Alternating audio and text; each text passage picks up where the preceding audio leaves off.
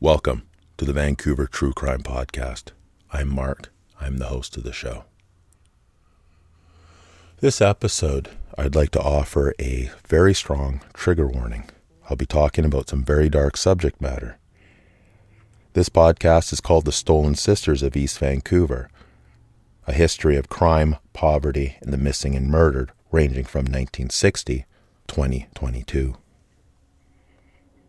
The downtown east side is a neighborhood in Vancouver, Canada. It's of extreme contrast to the rest of the city and especially the rest of the downtown neighborhoods. Most of downtown Vancouver has been redeveloped over the last few decades. There's lots of beautiful restaurants, trendy bars, shopping, office towers, parks, and seawalls. And for the most part, Vancouver is a pretty safe and low-crime city. But when you enter the downtown east side, it's like you cross an invisible line from the rest of the city.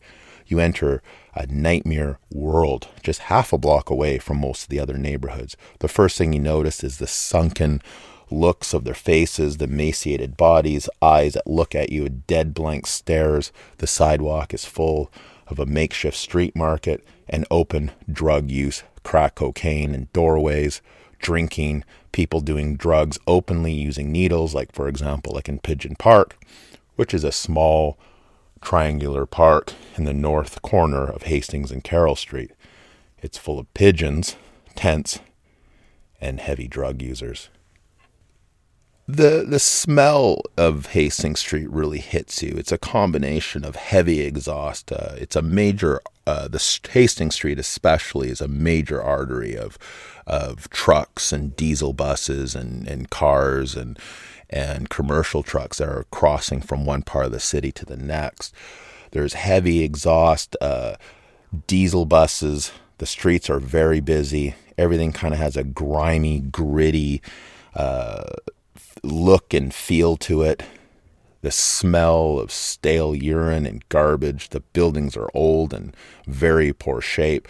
It's very loud with all the traffic and lots of sirens, almost nonstop. Police, ambulance, and fire trucks.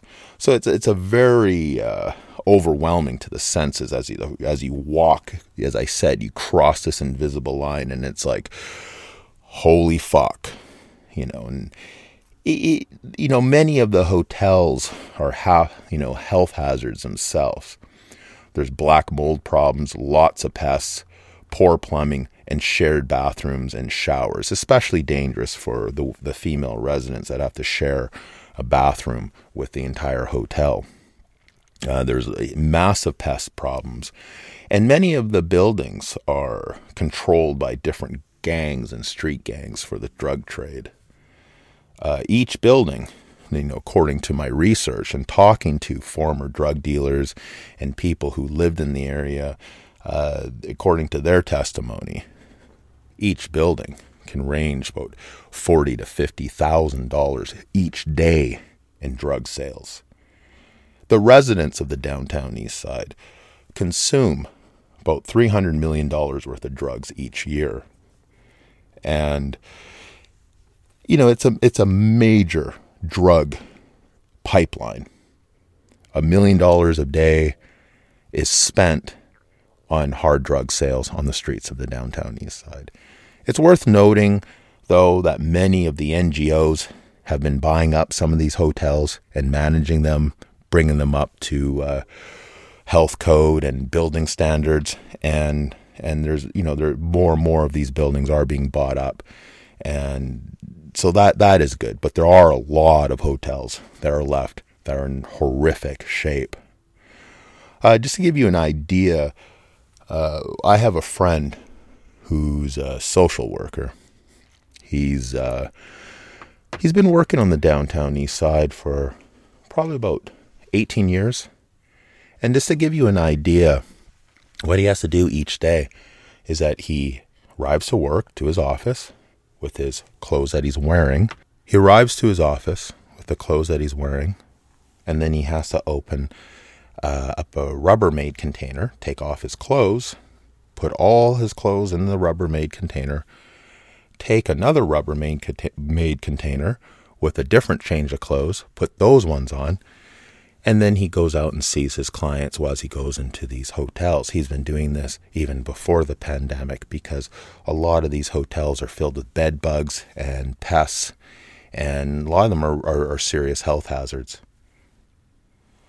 Many of these hotels, as I said, are controlled by different gangs and drugs, and they net a lot of drug sales. The residents of the downtown east side do consume a lot of drugs. And like I said, it's very overwhelming to the senses, seeing raw suffering, addiction, seeing women noodling. In my observations, I've worked a lot in very close proximity of the downtown east side. Like a lot of my offices that I worked for had an office in Water Street, which is a neighborhood in Gastown, very trendy, full of restaurants and bars and fancy firms and IT companies. And we're less than half a block away from the downtown east side. So when I leave the office, go for lunch, do stuff, you have a lot of interaction with Hastings Street. And being a Vancouver resident all my life, I lived downtown for over 10 years plus, and most of my jobs had offices in the downtown core. So I have a lot of experience with Hastings Street. And so there's one thing I do notice is that I never see men doing this, but for some reason it seems to affect women more, especially the women that do heavy amounts of crack cocaine. They do this thing called noodling, where their legs are still, but their upper bodies are just flopping around. It's almost like one of those things that car lots have, with those mans that flap around in the wind. It's pretty distressing. It's pretty crazy to see that. And, I see a lot of homeless men. There's literally skin and bones, passed out on sidewalks, and looking very close to death. I once saw a blonde woman. She was wearing only her underwear. She looked like a human skeleton. Her skin was filthy, covered in sores and street grime. And I remember being horrified, thinking, because in the media in Vancouver, they love to promote Vancouver, the best place on earth, the world's most livable city, and blah, blah, blah. Yeah, it's a beautiful place, but it has some issues, especially Hastings Street, right? So when you see Hastings Street for what it is, you then understand the level of vulnerability of these people and how they can be very easy prey to creeps, predators, and serial killers. Most people who are residents of the downtown east side are suffering from serious mental health conditions. And they also have some type of substance abuse as well. But, like I said, I've had a lot of experience interacting with Hastings Street and working in close proximity. In my experience, most of the people that I've encountered are harmless. For the most part, they're not bad people. They are outcasts from society, and they come from every single part of Canada. They drift here. Only about 13% are born in Vancouver. In many of my other podcasts, especially the podcast series I'd call Vancouver the Beautiful and Ugly, I kind of go into this. Vancouver is possibly one of the more milder cities in Canada. So you get a lot of people who do drift here because they think it's going to be an easier city. It's warmer. A lot of Canadian cities are very cold, especially in the wintertime, and many people believe that it'll be easier to live in Vancouver than the rest of Canada. The more violent people who end up in the downtown east side are from other parts of Canada. Many provinces do not pay for them to have them sent back to face their punishment. And what that means is like crimes like break and entry, assault, maybe theft, those types of ones. They're not going to pay, like someone in like the government in Ontario will not pay to have them transported to face their punishment. Or of course, if it's murder, rape, or something very serious, there'd be a Canada-wide warrant, they'll do that. So there's a lot of people that flee other jurisdictions because they know their province is not going to fly them back to face punishment. There was a program, I'm not sure, I have to look this up. There was a program that was based on donations and fundraising that was paying to have some of these people to fly back and to their provinces and face their punishment. Again, knowing social workers who do work down there, and one of the other issues is other provinces have been guilty of sending their undesirables to BC, giving them a one-way bus ticket, and of course, they end up on Hastings Street. Recently, the area has been more violent. There's been more stabbing, more random attacks, and there's been more rival gang fighting over the lucrative drug turf. My understanding, too, because of the drug sales are so enormous down there, many other gangs from other parts of Canada have been sending crews to try to get a stake or a piece of the action because, again, you control one building, you can be making over 40 to 50K each and every day. So there's a lot of incentive for people in the drug trade to try to get a piece of that action. Again, as I mentioned in previous podcasts, I've been to a lot of different cities across North America through my work. I've been to about 40 cities throughout North America, mostly work-related. And many cities, of course, have inner cities. They have poverty, and they have, drug problems. One thing what I find is unique about Vancouver, which I haven't seen in other cities to this as this in your face, is this massive street drug use right out in the open. Most cities do have those problems, but it's kind of hidden and behind closed doors, where Vancouver, literally you walk down Hastings Street, especially on a Welfare Wednesday, hundreds of people are cracking up, shooting up without a care in the world. And also, too, it's worth mentioning, again, a lot of these people who live in this area are very vulnerable, mental health issues, and, facing a lot of trauma, abuse, and, their lives are hell. And so having access to street drugs, especially opiates, is too tempting for a lot of people. I find, too, it's kind of on a different note, especially at nighttime. If was around Hastings Street at nighttime, let's say I'm going to a nightclub and I'm going somewhere kind of on the offskirts of Hastings Street, like Gastown. Gastown has a lot of nightclubs. You're one block off of Hastings Street. So you're out at night clubbing. You leave the club, you walk out, you're on Hastings Street. I find at nighttime, for me personally, it has a very dark, sinister feel to the street, especially at nighttime. Places like Blood Alley are claimed to be some of the most haunted parts of Vancouver. There's some interesting history of Blood Alley, and it's definitely another kind of area where there's a lot of heavy drug use and people congregate and do heavy amounts of drugs, but it's very old and cobblestone looking, and it's rumored to be one of the most haunted parts of the city. There's claims of a woman all in black walking in the back alleys of Blood Alley.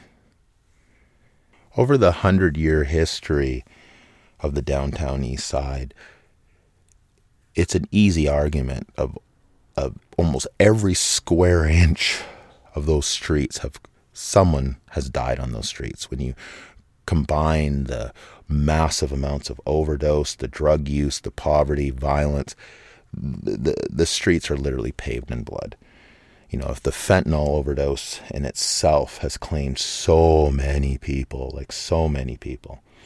and we are still in a fentanyl crisis. So we had the most deaths from fentanyls, mostly in the downtown east side, in record level. There's more people who died from fentanyl overdose than from the COVID pandemic situation. So I'll tell a story, and I think this story illustrates the potential horror of the downtown east side.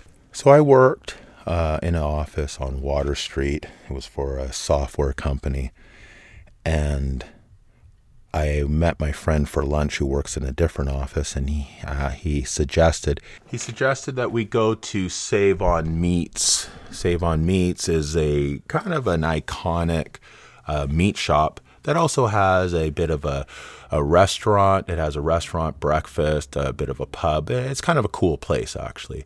When Anthony Bourdain came to Vancouver, he had a burger there. If you watch the episode of Anthony Bourdain in Vancouver, he goes to Save on Meat. It's actually a pretty cool episode. I'm a huge fan of Anthony Bourdain, so rest in peace. It's very sad when he committed suicide. Anyways, so it was summertime, very hot, extremely hot. It was probably in the high 30s, which is about the 90s. And I was wearing, because I had a client meeting, so I was wearing dress pants, a short sleeve dress shirt, a tie. So I kind of looked like a Mormon with that outfit, which is kind of funny. But anyways, so we go to Save on Meat, walk up Hastings Street. It's like people are just like passed out. Everyone's looking pretty rough. Again, people smoking crack in front of you. And it's very crowded and hot, stuffy. And we get to Save on Meat. We walk in. I go walk towards the back, and there's like booths. And I sit down, wait for my friend. And the booth in front of me is a woman. And she looks pretty rough. Like, she looks like someone from Hastings Street. And she has a bunch of little dime bags of, obviously her drugs all divvied up for her, do her sales for the day. And of course I pretended not to see them. But she has one of those cheap, those kick strollers. And there's a newborn baby in there without a blanket. No receiving blanket, nothing to cover the baby up. The baby is really newborn. I have 2 children, so I know a lot about babies. The baby looks like it's a couple weeks old. And just laying there flopped in the kickstart stroller. My friend arrived. I ordered a burger and I'm eating, and I swear I didn't see that baby move once. So I'm starting to get scared. I'm like, does this woman have a dead baby? Like, I'm kind of freaking out, right? So I'm sitting there, I'm staring at the baby, and it hasn't moved nothing. Hasn't opened its mouth, haven't opened its eyes. Its mouth is kind of open, it's flopped. And it just flopped with its arms and legs open. And so I don't know really what to do, right? So anyways, and then her husband or boyfriend or whoever, the baby daddy, shows up. And he looks pretty like a tough character. He has long hair. He's skinny, wiring, not wearing a shirt. He looks like a guy that can, put up a pretty decent fight. He looks like, he looked like a guy that would, be violent. And I could see them. They're talking about their drug sales, and they're, making these little dime bags with whatever dope they have in there. And the baby, I'm staring at it, and it's not moving. So with my friend, when we finished eating, I'm getting up, and I open my phone, and I put a picture of my kid up, and I say to the woman, I said, "Oh, you have a new baby. Congratulations." Show her a picture of my kid. And right away, the guy comes and he says to her, "Is this guy bugging you?" And then she looked at him and said, "Oh, no. And I put my hand out, "Hey, congratulations on your kid." Shake his hand, kind of, diffuse the situation. Because all I want to know is this kid alive or not? This baby alive? And he gives me this, like, the creepiest, like, Joker smile, because he's completely wasted. He's been drinking like a fish. Like, while I'm sitting there eating my burger, I've watched him probably pound back about 4 pints of beer and a shot. And he looks like he's on something else, right? And I look down, and oh my God, thank God, the baby moved. It opened its mouth, its eyes open. So I'm like, oh God, thank God, the baby's alive. So, that's all I want to know. I just want to know if that baby was alive. But I'm just horrified, right? Because obviously, the parents are pretty sketchy. So then I watch them. They stroll out of there. Off they go down Hastings Street. And I'm just thinking, wow, like, what a life that baby's going to have, right? So that's like the horror of Hastings Street. You see stuff that just blows your mind. Like, I remember one time I was walking, it was at work, I was on my lunch break, and half a block from where I work, Cops come rolling up really hard and heavy. Sirens, they jump out of the car, they pull guns. A guy about 10 feet from me, I guess he went into one of the stores and he stole a kitchen knife, and he was like flashing it around. So obviously someone called the cops. I'm like 10 feet away from the cops, have guns out, screaming, put down the knife. I just casually just keep walking. You know, that's Hastings Street. You don't know what to expect there, right? But again, I want to emphasize, majority of the people who live down there are not bad people. I've had a lot of interactions with them. People who live, who are not like me, especially if they live on the street or close to my office, I would bring them warm clothes in the wintertime, buy them hot chocolate, coffee, occasional meal at McDonald's or Tim Hortons. And most of the times they've been pretty respectful to me, and I've been respectful to them. Majority of the people who live down there are not bad people. However, there are a lot of bad people that do go down there. The population is approximately about 15,000. 7,000 are living in low-income housing, hotel rooms. The rest of the population is pretty much homeless, living in temporary shelters, tent cities, and various parks throughout the downtown east side. However, under these very harsh circumstances and conditions, it has a very strong community. History of social activism. Every Valentine's Day, there's the annual missing march for about 900 women have gone missing in the last 3 decades from the downtown east side, according to their statistics. There's also a lot of dedicated frontline workers who save many lives from drug overdoses, and social workers, NGOs that provide programs and help to the people of the downtown east side. So there's a large population of very dedicated people trying to provide help and services to these people. And it's also worth mentioning too that the government of BC, the federal government, and the city of Vancouver spend in a combination of $1 million a day in services for the health and welfare of these people. The fentanyl crisis has caused an overwhelming amount of overdoses and social problems and death. And it's still ongoing. Many of the drugs that are consumed in the downtown east side, the crack, cocaine, heroin, and meth, has now been contaminated with fentanyl and benzodiazepine as a cutting agent, but making these drugs more dangerous. In this series, I have done a lot of research on Robert Pickton. In this episode, I'm not going to go too much into him because I have a lot of writing I've done. I've written over 100 pages, and I'm going to be having a series just specifically just on the events of the Robert Pickton pig farm and all the atrocities that occurred on that farm. On December 9th, 2007, Robert Pickton, a pig farmer from Port Coquitlam, it's about a 30-minute drive from the downtown east side, was charged for the death of 6 women. He was also charged in the death of additional 20 women, many of them from the downtown east side. 20 of these charges were stayed by the Crown in 2010. In December 2007, he was sentenced to life in prison with no possibility of parole for 25 years. It's the longest sentence available under Canadian law for murder. Following Pickton's arrest in the aftermath, attention was given to a prior attempted murder of a sex worker in March of 1997.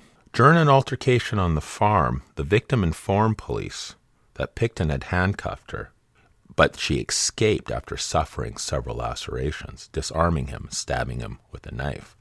The charges were stayed in January 1998. Charges are stayed when a judge or Crown decides that it would be bad for the justice system for the case to continue. This means the issue of guilt or innocence is never determined. Stays can be granted when the state has acted unfairly, including the failure to bring the case to trial in a timely manner. The Missing Women's Commission of Inquiry had 4 mandates. Evaluate the response of the police to reports of missing women from the downtown east side of Vancouver. Evaluate the reason for staying charges against Robert Pickton in January 1998, recommend changes regarding how missing women and suspected homicides are handled. Recommend changes on how cases are handled when they involved more than one investigating organization. In 2012, the Commission issued a final report, which includes a number of recommendations. The Commission office was closed on August 1st, 2013. Indigenous women and girls represent 16% of all female homicides in Canada, while being only 4% of the female population in Canada. Project Sister Watch. Sister Watch was developed in collaboration with the police and community to help address and respond to the remaining gaps in care for missing and murdered women in BC. The committee has been working together since 2016 to eliminate violence against women and girls in the downtown east side of Vancouver.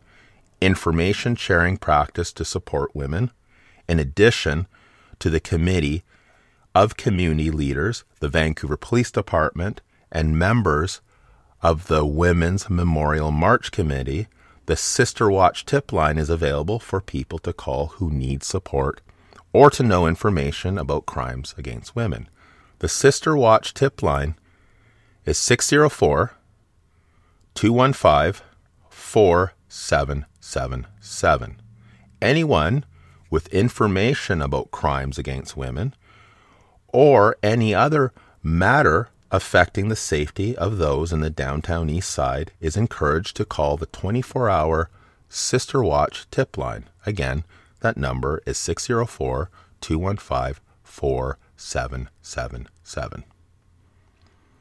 Project Rescue was in response to the many violent drug dealers who are preying on addicted, marginalized women in the downtown east side. Women of the downtown east side have been complaining to police what they feared most were predatory drug dealers who conducted their business with violence, torture, and terror, and preyed on the weak, addicted, and women. An investigation team chosen from various areas of the Vancouver Police Department, including major crimes, gangs, drugs, financial crime, and beat enforcement team, to proactively target these individuals who are victimizing the most vulnerable and the most marginalized in the downtown east side community. One of the people that they caught was a sex offender with a history of assaulting young teen First Nation Aboriginal girls, was among the 11 arrests in downtown Vancouver. The Vancouver Police Campaign was targeting the worst of the worst violent drug dealing of predators in the downtown east side. February 11th, 2011, the suspects were arrested through Project Rescue and they faced a combined of 47 counts, including charges of sexual assault, drug trafficking, and extortion. Police said that each person had an alleged role in the exploitation and degrading the vulnerable women in the downtown neighborhood. So over the years, I have heard horror stories about these predatory drug dealers. For debts for as small as $10, women get beaten, they get violently abused, their head shaved. I've heard women being pushed out of windows on top of roofs, fingers being chopped off, forced into prostitution, and just viciously abused. So basically what happens, a woman meets a predatory drug dealer who's all too willing to give them drugs on credit. When they can't pay or they're late with their payments, their nightmare begins. One of the suspects that police put into custody was a sex offender and drug trafficking, Martin Tremblay. I will be doing a standalone podcast about this creep, and I have one of his survivors who's been working with me for the last 6 months, and we're going to do an interview and talk about some of her experiences. It was her effort that helped declare him as a dangerous offender. So in this particular case, in the Project Rescue, he faced 4 counts of trafficking cocaine, 1 count of cocaine possession for the purpose of trafficking. The police made a public announcement and a plea for more of his victims to come forward. He's in jail now. He can't hurt you, Inspector Dean Robinson said. We believe the only way we can guarantee that he won't harm more women if he stays in jail. Martin Tremblay was found guilty in 2003 of 5 counts of sexual assaults. Tremblay liked to use alcohol and drugs to lure and incapacitate his victims. He was released after serving only a single year in prison.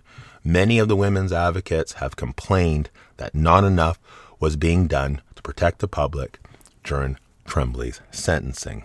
He was not bound by any conditions that he stays away from young girls on the release from prison. Martin Tremblay murdered 2 other teens. One, her name was Martha Hernandez. Her body was discovered lifeless in his Richmond home. Her friend, Carla Lalonde, died the same day when her body was just dropped on a street. Both girls died of a lethal mix of drugs and alcohol. Martin Tremblay was convicted in 2013 for 2 counts of criminal negligence causing death and failure to provide the necessities to life. He was labeled a dangerous offender. The designation of dangerous offender is reserved for Canada's most violent criminals and sexual predators. The Crown Attorney can seek the designation during sentencing, but they must show that there's a high risk that criminal will commit violent or sexual offenses in the future. The designation carries an automatic sentence of imprisonment for an indeterminate period, but every 7 years they can apply for parole. Dangerous offender laws have root in the 1947 Habitual Act, solely with offenders with lengthy criminal records, and then the 1948, the Criminal Sexual Psychopath Act, and then in 1977, the designation dangerous offender replaced both habitual offender and dangerous sexual offender. Changes to the Criminal Code of Canada in 2008 requires some repeat offenders convicted of 3 or more times of violent crimes or sex crimes to prove they are not a danger to society, putting the onus on the offender rather than the Crown makes it easier to designate some repeat offenders as dangerous offenders, which effectively can put them behind bars for life. Dangerous offenders can reapply for parole every 7 years, like I said, but the indeterminate sentence usually equals life in prison. Correctional Service of Canada profiled 179 dangerous offenders and showed that 85% of them have committed sexual offenses, while only 3% were convicted of a homicide. Although dangerous offender provisions can apply to all criminals, most people who are given such a designation who are in custody for sexual offenses. For example, 85% of dangerous offenders were sentenced for sexual assaults and 41% included pedophilia. Tremblay was previously convicted of 5 counts of sexual assault in 2002 and sentenced to 14 months in prison. He was found guilty of giving drugs and alcohol to 5 Indigenous teenage girls, then videotaping his sex acts after they passed out. The sexual assaults and administering a noxious substance for an incident involving a 15-year-old girl in Burnaby in 2005. Obtaining the sexual services for money from a person under the age of 18 involving a 16-year-old victim in Burnaby in 2006, sexual assault, administering a noxious substance for an incident involving a 14-year-old girl in Vancouver, alleged to have occurred between February 2007 and August of 2007. Sexual assault, administering a noxious substance for an allegation involving a 19-year-old woman between September 2005 and May 2007 in Burnaby. In March 2010, Martin Tremblay was linked to 2 teens' death who died within hours of each other. Martin Tremblay liked to lure young, vulnerable girls from broken homes, many of them Aboriginal, to his home to party. Carla Lalonde, 16 years old, Martha Hernandez, 17, had partied at Tremblay's home the night before they died, and as a result of overdosing on a combination of drugs and alcohol. Carla had a close relationship with Martin Tremblay. She called him her street dad. He would give her money and gifts and also get her to invite her other underage friends to come over and party. Martin would supply the teens with methadone and alcohol and various other drugs. Martin gave the 2 girls powdered methadone to snort. Martha and Carla were heavily intoxicated before they arrived in Tremblay's home. The 2 girls were drinking in a Burnaby Park before they met Tremblay. It's alleged that the girls became sick and threw up before passing out. Carla was in medical distress, and instead of helping them with any medical help, he took advantage of these girls by sexually assaulting them. Rather than calling 911, Tremblay had a female friend load Carla in a van and drive them to Burnaby, where she was dumped and left unconscious and found dead on a Burnaby street. Witnesses said she was dumped from a van. The city of Burnaby, RCMP, responded at 12:40 a.m. to a response of a woman laying on the ground on Rumble Street near Patterson Avenue. She was rushed to hospital. She died of cardiac arrest in the hospital. Residents at Tremblay's home then called the Richmond RCMP about 8 hours later to report a young woman in medical stress who later died. Martha Hernandez died later after being rushed by ambulance from Tremblay's Richmond's home. Toxicology results indicated the apparent cause of death of both girls was a lethal combination of alcohol and drugs. So, I will be going more into Martin Tremblay. He's a monster. I'm glad he's a dangerous offender. I hope he'll be locked up for the rest of his life. As the survivor who's been sharing her testimony with me, every time she has to go to a parole meeting regarding his parole release, because every 7 years he can reapply for parole, she says the same thing. He will be the next Willie Pickton if he's ever released. So even though this podcast is going to focus mostly on Indigenous missing murdered women in the downtown east side, it's worth noting that women of all colors, all types of shades of skin tone and nationalities are represented and murdered in this neighborhood and across Canada. So regardless of their skin tone, regardless of their nationality, they are all our stolen sisters, and I honor all of their memories, and I hope justice for all of them, and my heart goes out to their families and their loved ones who have the trauma of dealing with the deaths of their loved ones. So this is something that I want to talk about too, and I'm going to get more into this in later podcasts. So I'm talking about serial killers hunting large swaths of Canada. From the west coast to the surrounding areas of Toronto, there's evidence to suggest that serial killers are hunting disproportionately Indigenous women and girls as their prey. And those serial killers likely number far more than an average person imagines. According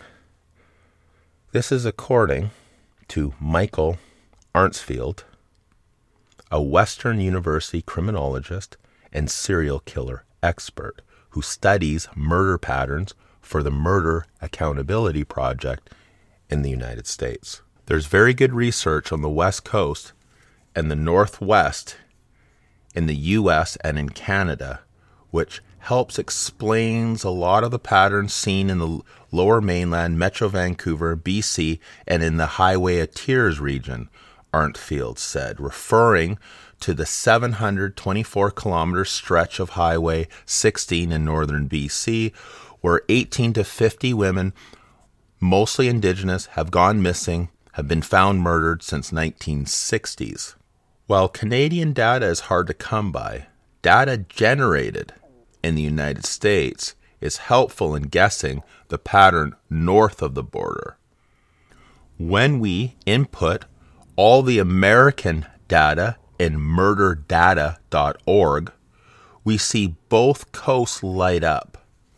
We see the DC metro region and the Great Lakes region light up, and we see major trucking centers light up, Arnsfield said. We don't know for sure in Canada because no one will give us the data, but for sure you would see Edmonton up to Fort McMurray light up. This is already well established, certainly in Manitoba through to northern Ontario, down through the Golden Horseshoe and the Greater Toronto area as well. It's something police in Canada are reluctant to talk about because something that many missing, murdered Indigenous women and girls advocates have long theorized. While serial killers in urban centers can be from an assortment walks of life who hunt victims in a variety of settings and circumstances, those who prey in isolated rural areas are often long-haul truckers. But don't think that makes them easier to catch, Arnsfield said. The FBI Highway Serial Killer Initiative has about 400 to 450 offender profiles, identified subjects on its database alone that are involved in the trucking industry for the entire interstate system in the U.S. Many of them travel back and forth across the Canadian-U.S. border, giving them significant distance and jurisdictions involved. The lack of witnesses and fresh forensic evidence, and often the fact that the victim is found nowhere near where she went missing, is often the cases and often tough to solve. It's a troubling issue that the trucking industry has come to accept. In the U.S. at least, Truckers Against Trafficking is a group that trains truckers how to be on the lookout for women in danger, and also predators among them. It's not known how effective these tools are in prevention. In Canada, we know even less about serial killers on truck routes because the data just ain't available. We've tried to build a database in Canada that would allow us to very clearly see and visualize on a screen from coast to coast who's being targeted, what numbers and how. We faced roadblocks at every turn in this country. Lack of political will to have such a database is only one part of the problem. Murder data in Canada is owned by StatsCan, and it decides, rather than the experts, who should know what, essentially controls the narrative on homicides. And it's too often Indigenous women aren't properly listed as murder victims. Rather, they're categorized as accidental deaths or suicides or death by misadventure. So while StatCan can say the murder rates for Indigenous women are 6 times higher than non-Indigenous women, it actually might be higher if some deaths were properly deemed homicides. While most murders are found to be committed by those known to the victims, usually by someone close to them, Arnsfield pointed out that in 2016 there was a new overall low in Canada and in the U.S. for murder clearance rates. There are 3 prevailing hypotheses as to why murders are getting harder to solve. The way society has gone, there are 3 prevailing hypotheses as to why murders are getting harder to solve.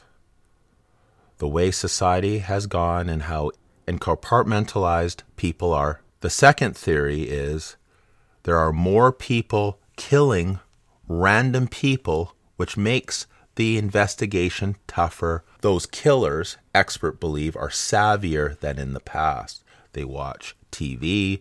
They know how to create some sort of doubt. They create 2 separate crime scenes. They move a body. They introduce staging, Arnsfield said. Third, he believes less qualified people are attracted to policing and move up the ranks to major crime investigation.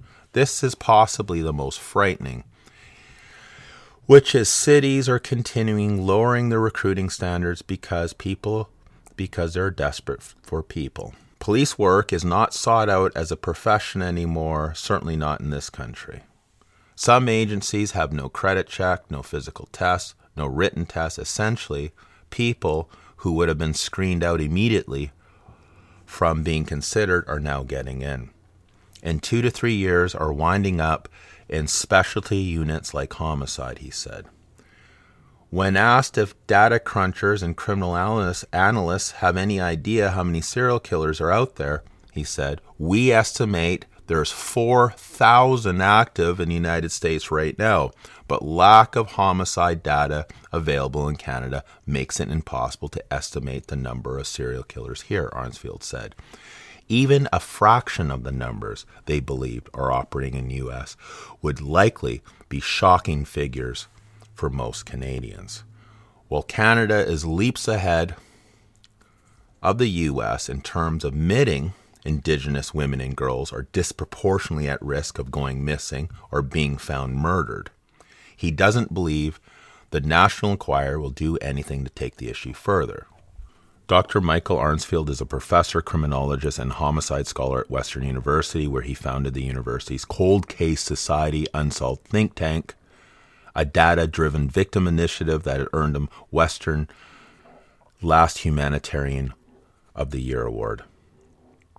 He's also co-director of the Murder Accountability Project in Washington, D.C., the world's largest homicide database that uses a proprietary algorithm to identify previously undetected patterns in serial homicides among nearly 1 million murder dating back to 40 years. The website is called murderdata.org. So many of the missing murdered women in the downtown east side has been labeled as forsaken women, nobodies, abandoned women, marginalized women, drug sec women, and sex trade workers, and poor women, Indigenous women, and missing murdered women.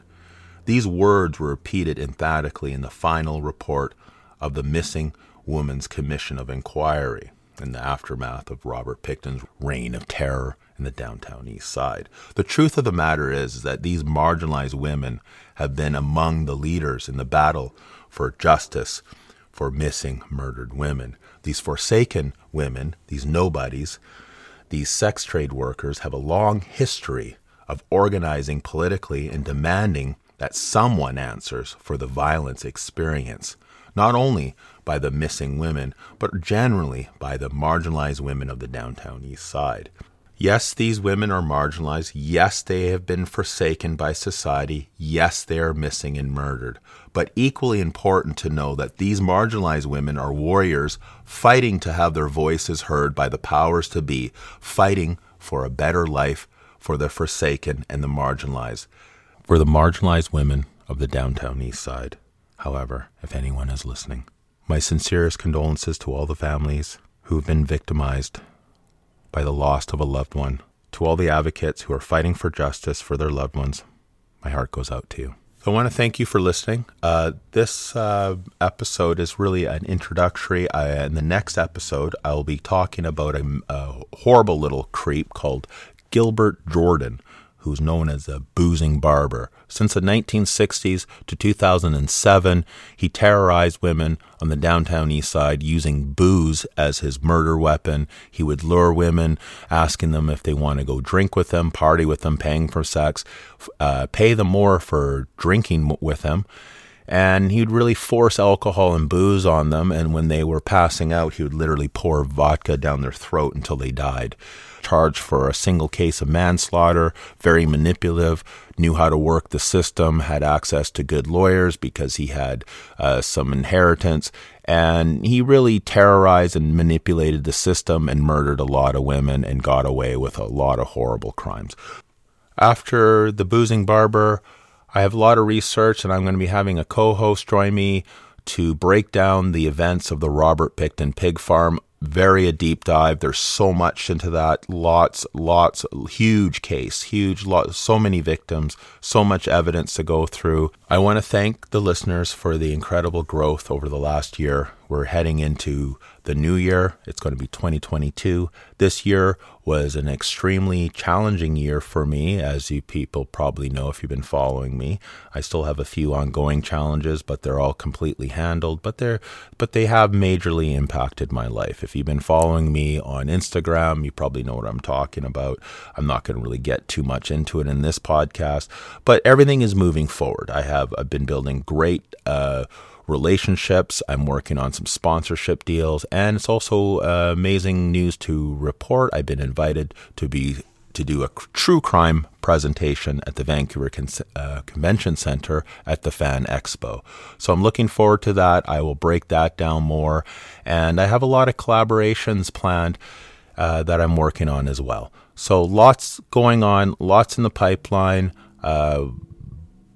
Excited to be putting out some amazing crime stories, and also too just providing some awareness to these situations that are, that need more exposure. So thank you so much. I appreciate all of you. I wish you guys all a very Merry Christmas, a Happy New Year, spending some time with your family, your friends, eating some good food.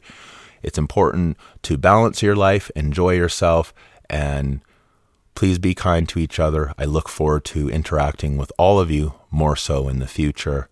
Thank you so much. Have a great day.